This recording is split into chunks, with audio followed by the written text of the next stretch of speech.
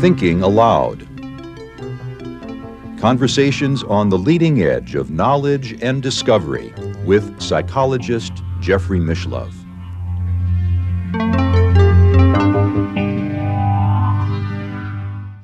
Hello and welcome. I'm Jeffrey Mishlove. Today we'll be exploring global goddess traditions. This is the first interview I'm doing in the new Thinking Aloud studio since the lockdown began some 19 months ago. With me is my good friend Debashish Banerjee. He is the Haridas Chowdhury Professor at the California Institute of Integral Studies, where he is also chair of the East-West Psychology Department. Debashish is an art historian and a scholar and author of some 10 books. His newest book is an anthology about goddess traditions, co-authored or co-edited with Robert McDermott. It is titled Philosophia, Wisdom, Goddess, Traditions. Welcome, Debashish. Thank you, Jeffrey. It's such a pleasure to be with you in this studio after such a long time. It is a pleasure to be with you. We've done many interviews in the past, and I've been eager to talk to you about goddess traditions. The last time I think I interviewed you was during the Durga festival when you were in Kolkata. That's absolutely right, Jeffrey. That was last year. And it's interesting because you're from Kolkata originally. That is a city that is centered around the worship of the goddess Durga. Absolutely. Absolutely. So you're very familiar with goddess cultures. I suspect that most of our viewers are not. Maybe, yes. In your anthology with Robert McDermott, you have articles describing goddess traditions from virtually every continent. Yes, Jeffrey. The title, as you mentioned, is Philosophia, Wisdom, Goddess, Traditions. So our aim was to revise the understanding of philosophy. Philosophy is normally taken to be a heady discipline. One creates a certain map of reality, cosmology, what is the position of the human in the cosmos, etc. But even in the very name, Philosophia, we see that the literal meaning is love of the goddess Sophia. And there are traditions that go back that feed this very notion of philosophy that are goddess traditions. So we wanted to explore world wisdom goddess traditions and show how the understanding of philosophy, of wisdom, of knowledge changes drastically if we include these goddess traditions. Well, one understanding that I have is that often goddesses are associated not with the head, not with the sky, but often with the earth, with the body, with a sense of being grounded in physical reality. Yes, absolutely, Jeffrey. So goddess traditions, we may say, began with the earth, the wisdom of the earth and the wisdom of the body. The body has its own wisdom.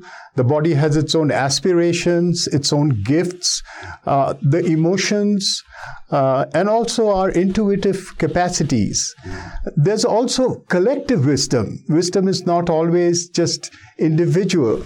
So the goddess traditions includes that as well, because the goddess tradition they are an embracing tradition. They look at us as a participatory culture. So these are the kinds of ideas regarding wisdom that we field in this book. I recall years ago when I lived in California, in Berkeley, in the Bay Area, you would see bumper stickers on cars that said, the goddess is alive, magic is afoot. So it gave me the sense that goddess traditions are associated with magic quite often.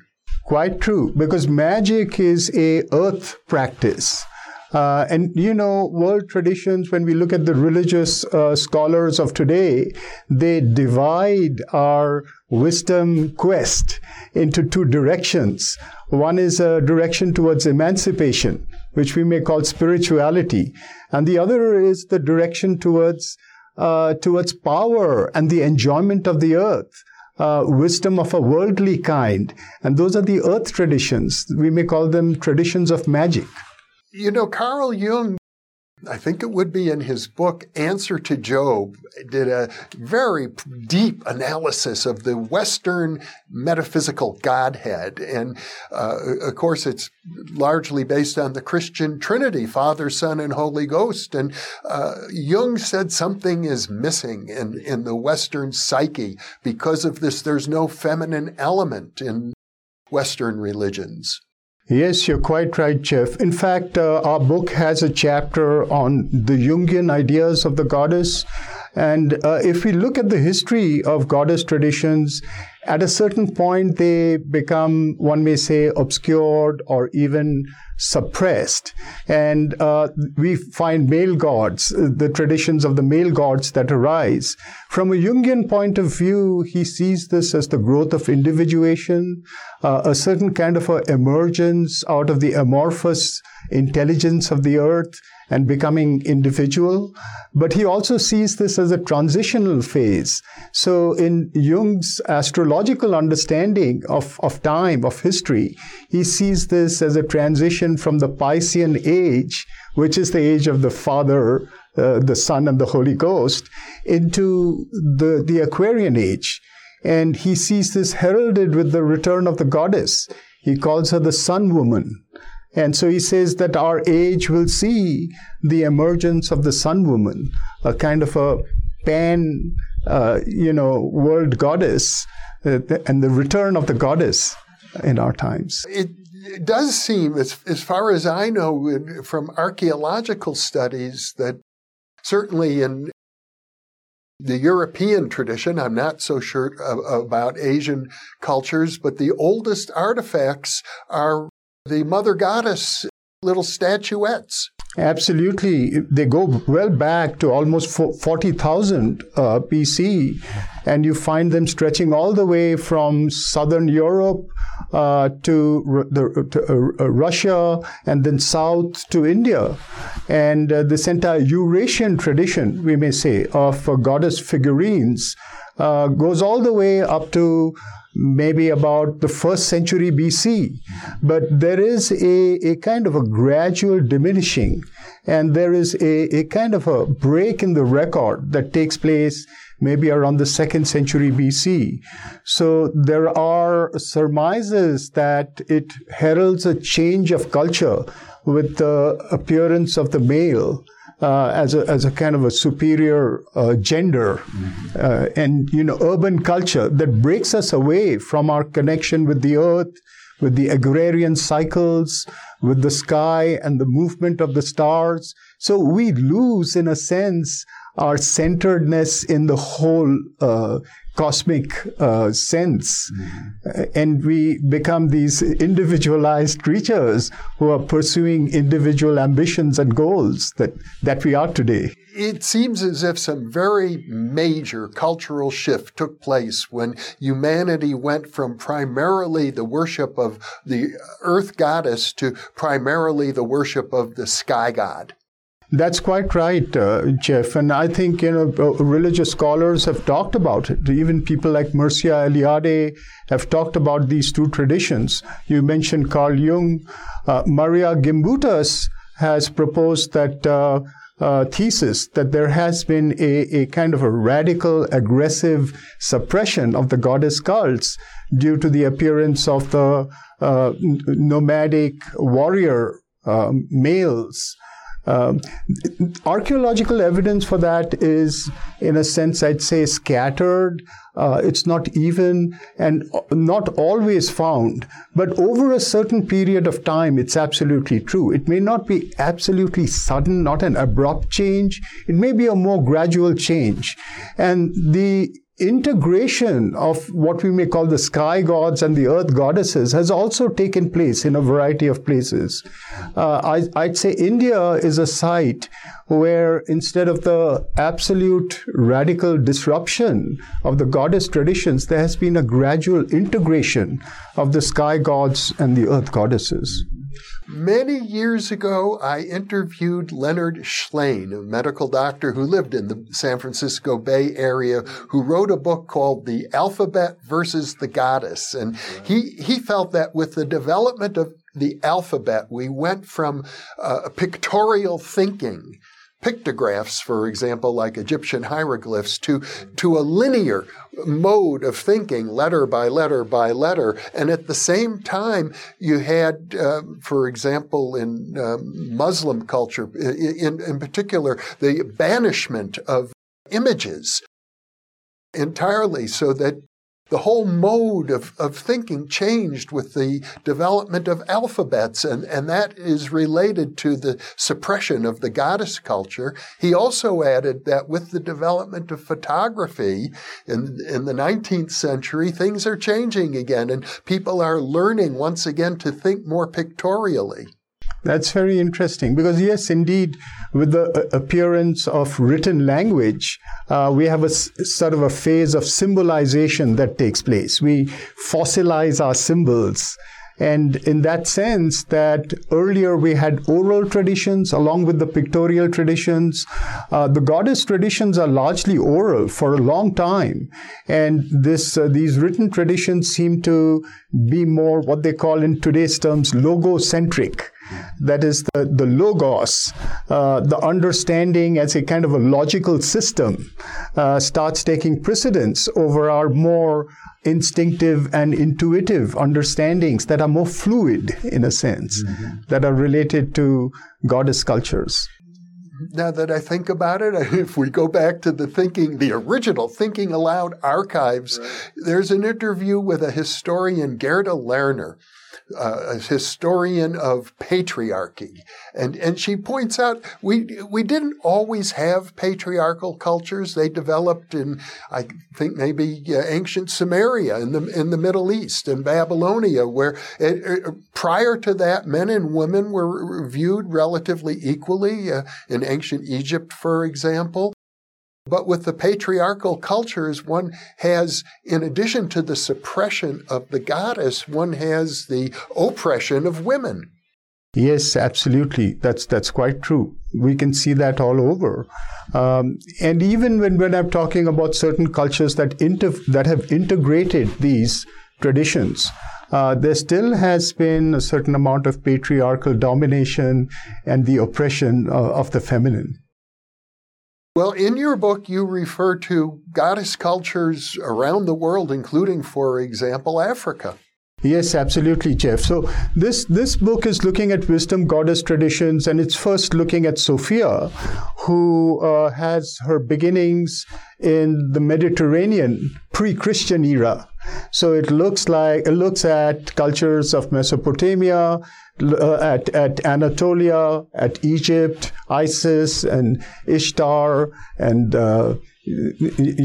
Sibyl in Anatolia, and some of the Greek goddesses as well. Goddesses like Demeter, Aphrodite, Artemis.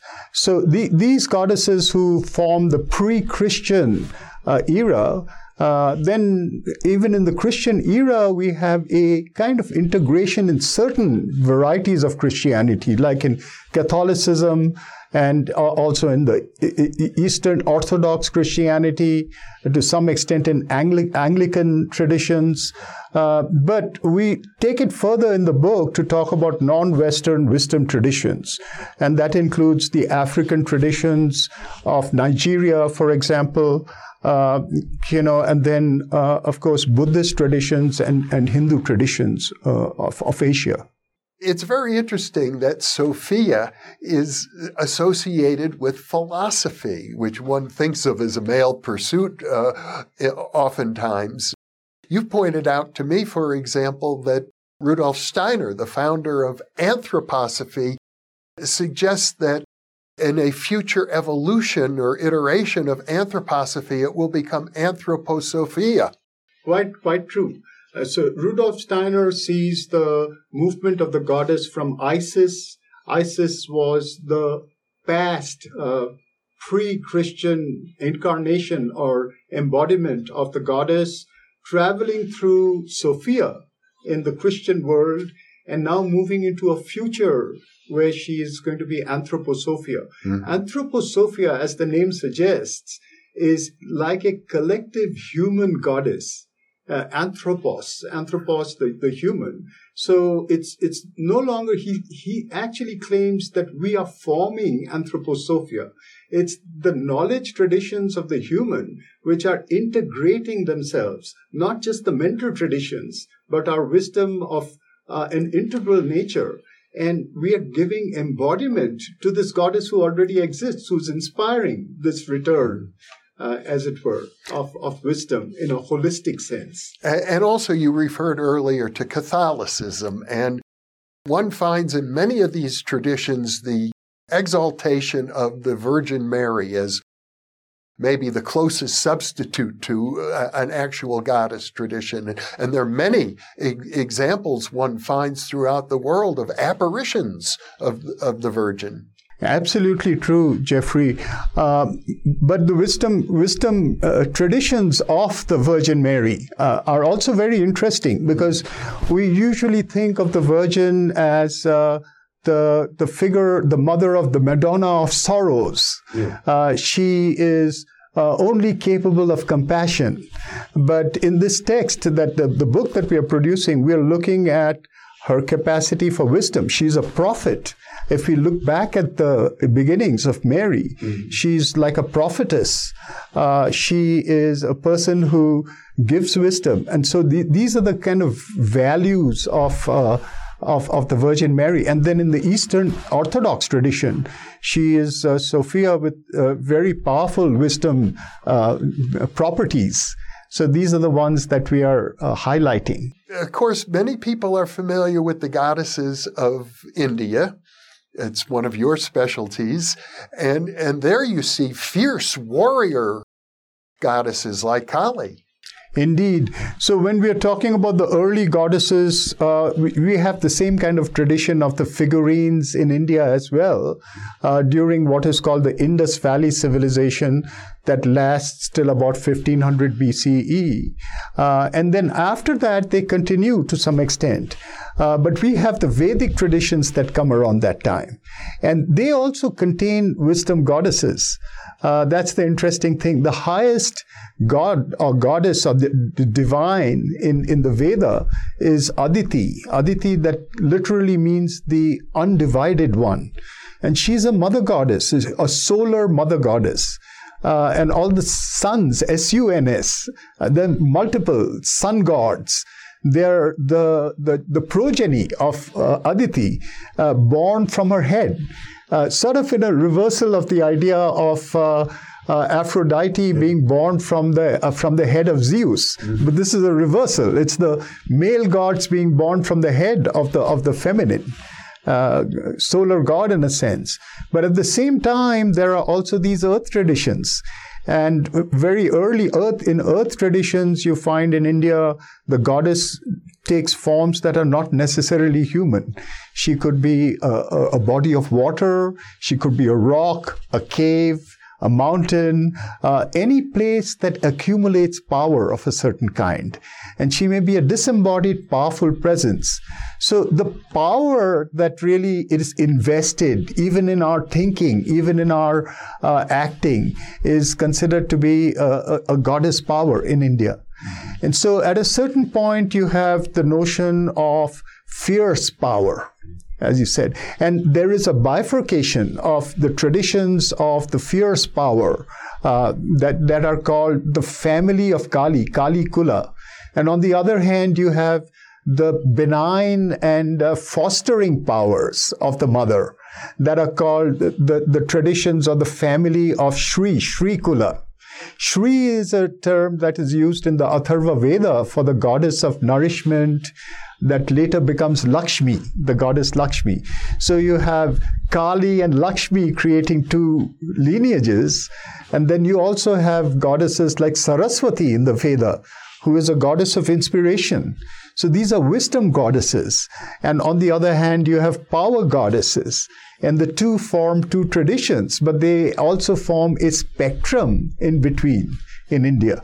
Well, to me, it's sort of like the concept of the yin-yang, that one always contains the seed of its own opposite. So at this point in time, you probably have around the world goddesses and gods, male and female deities that embody almost every quality. And that's absolutely true, Jeffrey. You do find a certain kind of fluidity and an ability to speak for other gods and goddesses in each of them. And you then develop lineages of initiation and of following related to specific goddesses or gods that in a way bifurcate or become multiple, and you have different forms of them that have these different properties in each of these goddesses that are, as you said, immanent in them, inside them.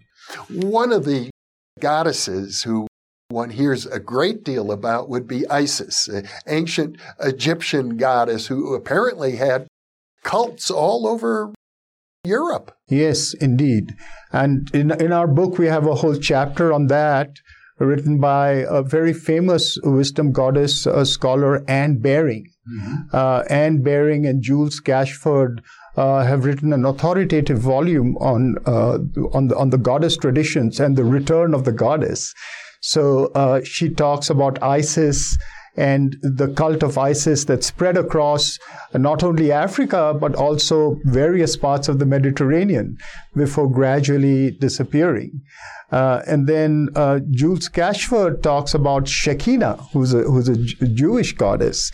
So these were all goddesses of the Western world that were very prominent up to maybe the first or it's part of the 2nd century BC. I mean the millennium. Mm-hmm. Yeah. The second millennium. Second millennium. Yeah. First and second millennium. In the Jewish tradition and in the Judeo-Christian tradition, almost inevitably when people refer to God, they use the male pronoun. Yes. And yet the Shekinah is well, they say the Shekinah. These days it's thought of as the presence of God, sort of an amorphous presence, sometimes associated with what they call the Sabbath queen. Indeed. And that's one of the areas where the goddess is not necessarily centered in an individual. The goddess is a presence, the goddess is a power that can travel, that can settle itself in somebody now and in somebody later. The goddess can be a collective. These ideas, they're also present in the Nigerian goddess traditions. So we find that, and in India as well, you find this idea of goddess who's not necessarily individualized. The individual may be blessed by that presence, but the presence doesn't belong to anybody. In the Jewish tradition, there's a song that we sing at most synagogues, I think, on the Sabbath service, and it's like welcoming the Sabbath queen. And the idea is that there's this comforting presence. I think the word breast is even mentioned as part of that presence. It has to do with a sense of peace. Yes, indeed. And again, when we look at these various properties of the goddess, that's a very prominent one. And it has to do with her compassion, her love. But, there's also, as you said, the other side, mm-hmm. Which is inside this goddess because of her concern for her children. She can become ferocious, and she can slay the demon, because the demon are the dark powers from which we are emerging. And in a sense that the goddess is the mother of those powers as well, but can put them in their place. So there is a way by which the goddess integrates our positive and negative sides, and if necessary, she dominates the negative to let the positive emerge. One of the great myths that appears, I think, probably in every culture, the myth of death and rebirth, is associated very distinctly not only with Jesus Christ, but with the goddess. Yes, absolutely. Going back to Inanna. Yes, Inanna, Demeter and Persephone, this rebirth, the phoenix, the idea of the phoenix, the idea of the egg, the goddess who takes into herself the world, Kali, who completes the cycle of pralaya and becomes the darkness who reabsorbs the creation and then brings it forth again. So in this sense, we also find this in the Veda, in the two mothers, the dark mother of night and the mother of the day, Aditi. But the dark mother of the night is very interesting because she reabsorbs the day and prepares in her pregnancy the new day. So this is the rebirth cycle that is prepared by the goddess in her sort of wisdom. I think one sees that in the Egyptian goddess Nut, related to night. She swallows the sun and then gives birth to it again. Exactly. And renews it, in a sense, revivifies it with new powers. And I think it's the whole idea of this related to the old agrarian cycles, where the sun descended and came back, or we had these cycles of the seasons and the rebirth, the regeneration of the earth. But these are not merely cyclical. They're in a sense spiral. Each time the goddess swallows the creation, like with pralayas in the Indian system, the Indian cosmological system, she generates or rebirths a new world. It's never exactly the same, always featuring new possibilities.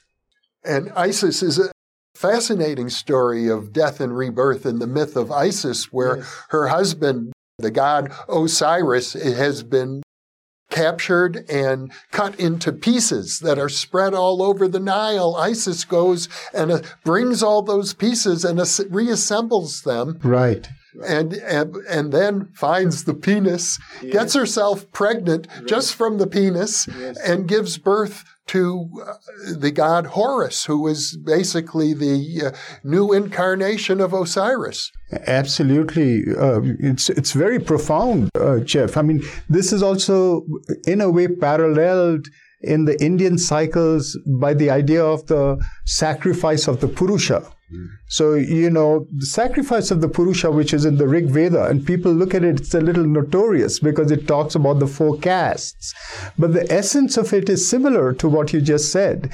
But here, it is the Purusha who decides to become sacrificed, calls the gods to dismember it. And this dismemberment, I think, with Osiris, is the idea of the single becoming the plural.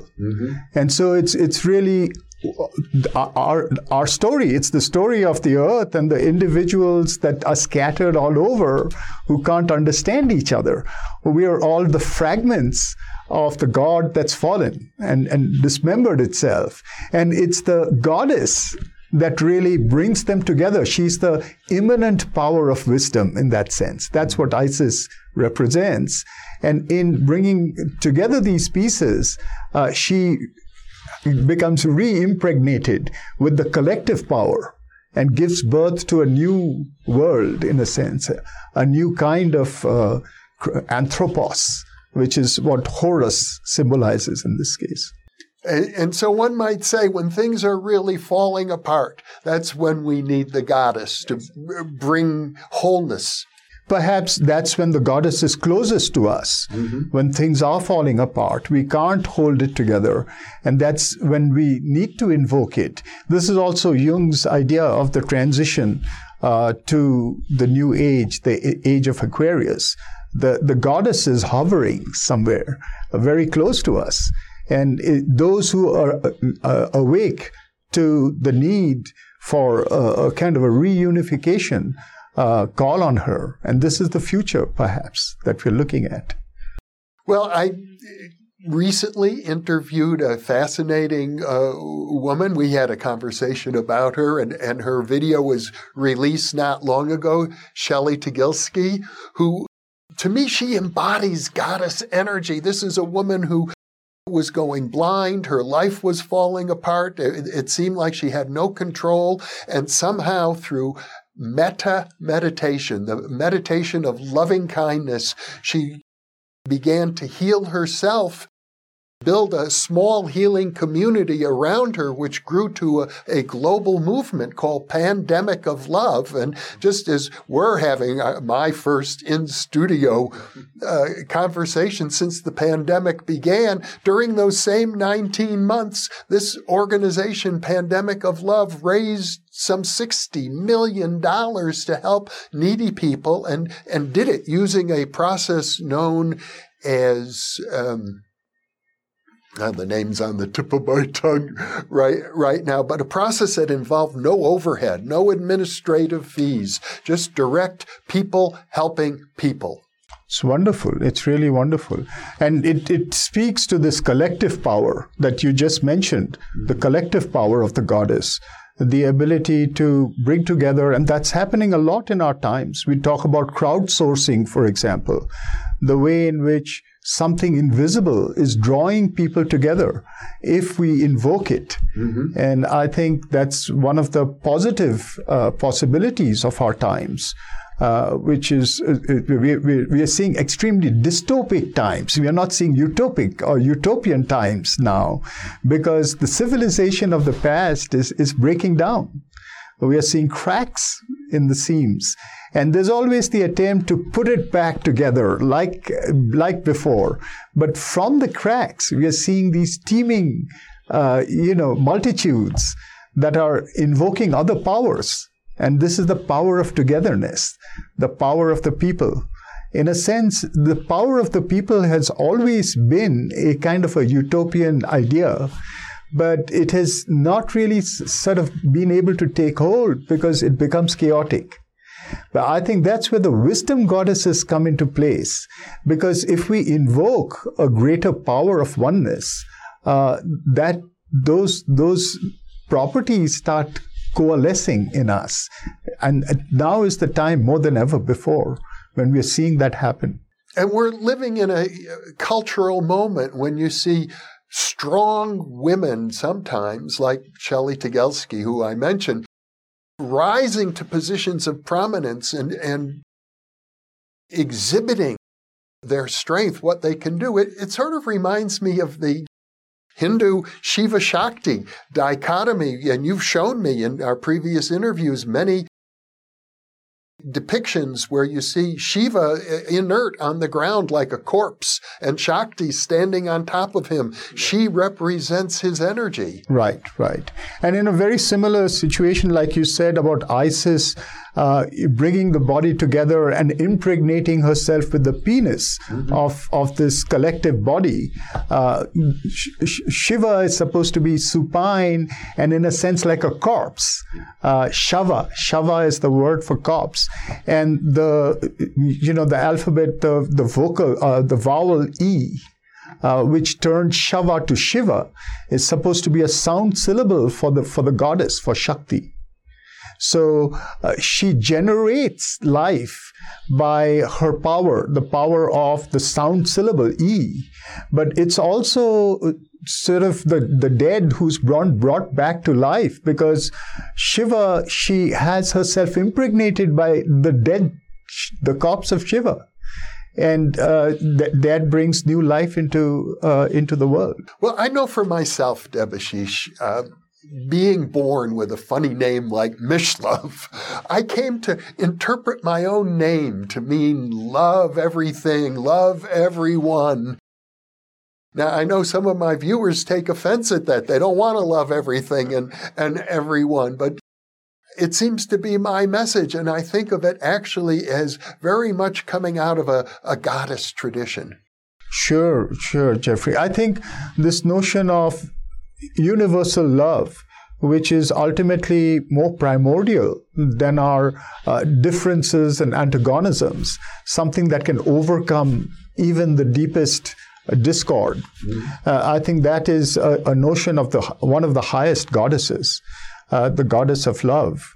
In the Indian tradition, it's the goddess Radha, who is the goddess of love.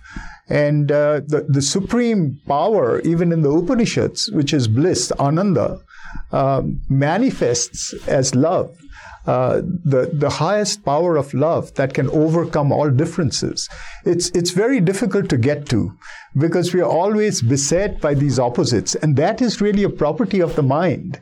The mind creates opposites because the mind creates distinctions. And so how do we arrive at a central unity that loves everything? It's not easy. But it's one may say it's like a yoga of our times. One has to purify oneself and get to that point. I don't even see it as the work of the saint, because the saint loves without knowledge. This is a love which sees the boundaries, sees the differences, and still extends its love. I think it's the love of the yogi. Well, that's very beautifully put, Debashish, and this has been a delightful conversation. I know that you're here in Albuquerque. We're going to do many more interviews. I'm really thrilled to be able to share your wisdom with the New Thinking Aloud audience. So once again, thank you for being with me. Thank you, Jeffrey. It was a pleasure. And for those of you watching or listening, thank you for being with us.